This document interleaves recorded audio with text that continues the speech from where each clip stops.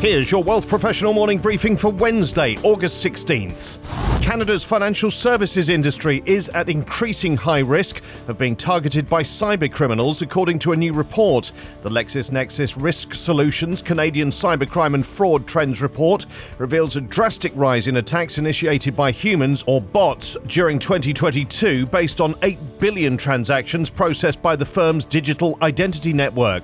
The report shows a 32% increase in human-initiated attacks year over year, while those initiated by bots surged 52%. With more Canadians using mobile devices for transactions, 80% of the transactions analysed were mobile, there's also been a sharp rise in mobile browser attacks. The attack rate was up year over year to 5.1%, well above the global average of 2.7%. The financial services industry was at high risk, with Canadian firms experiencing one of the highest attack rates overall, second only to Latin American financial firms. Account opening and payments saw the highest attack rates. Canada's e-commerce industry posted a 183% rise in bot attacks.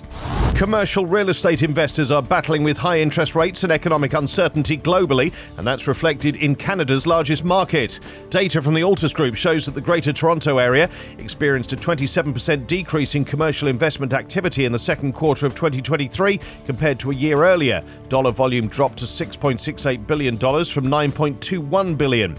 Industrial remained the bright spot with $3.39 billion in dollar volume, a 36% increase from Q2 2022, and the only segment to see growth. The past year has been challenging for global wealth, with economic conditions and uncertainty in both markets and consumers having a negative impact. But things are set to improve. Canadians faced some of the heaviest losses in wealth in 2022, but will see recovery in the years ahead, including a sharp rise in the number of millionaires. The 15th annual Global Wealth Report from UBS and Credit Suisse show that private net wealth decreased by $11.3 trillion in current nominal US dollars, or 2.4%, to $454.4 trillion at the end of 2022, while wealth per adult dropped by $3,198, or 3.6%, to just short of $85,000.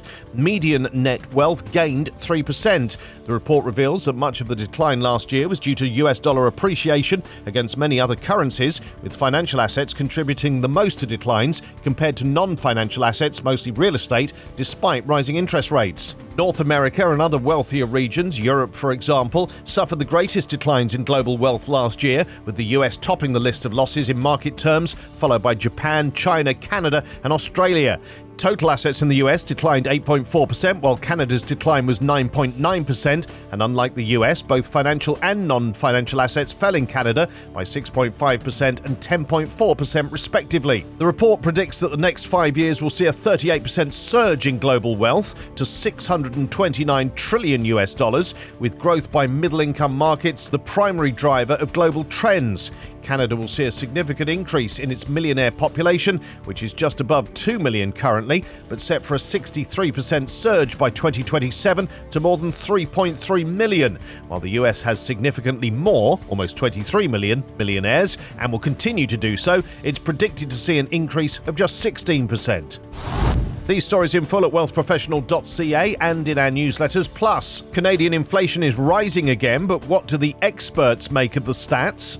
Fed minutes to reveal preference for tightening, and a hedge fund says a US hard landing and sell-off frenzy is ahead. For Wealth Professional Canada, I'm Steve Randall.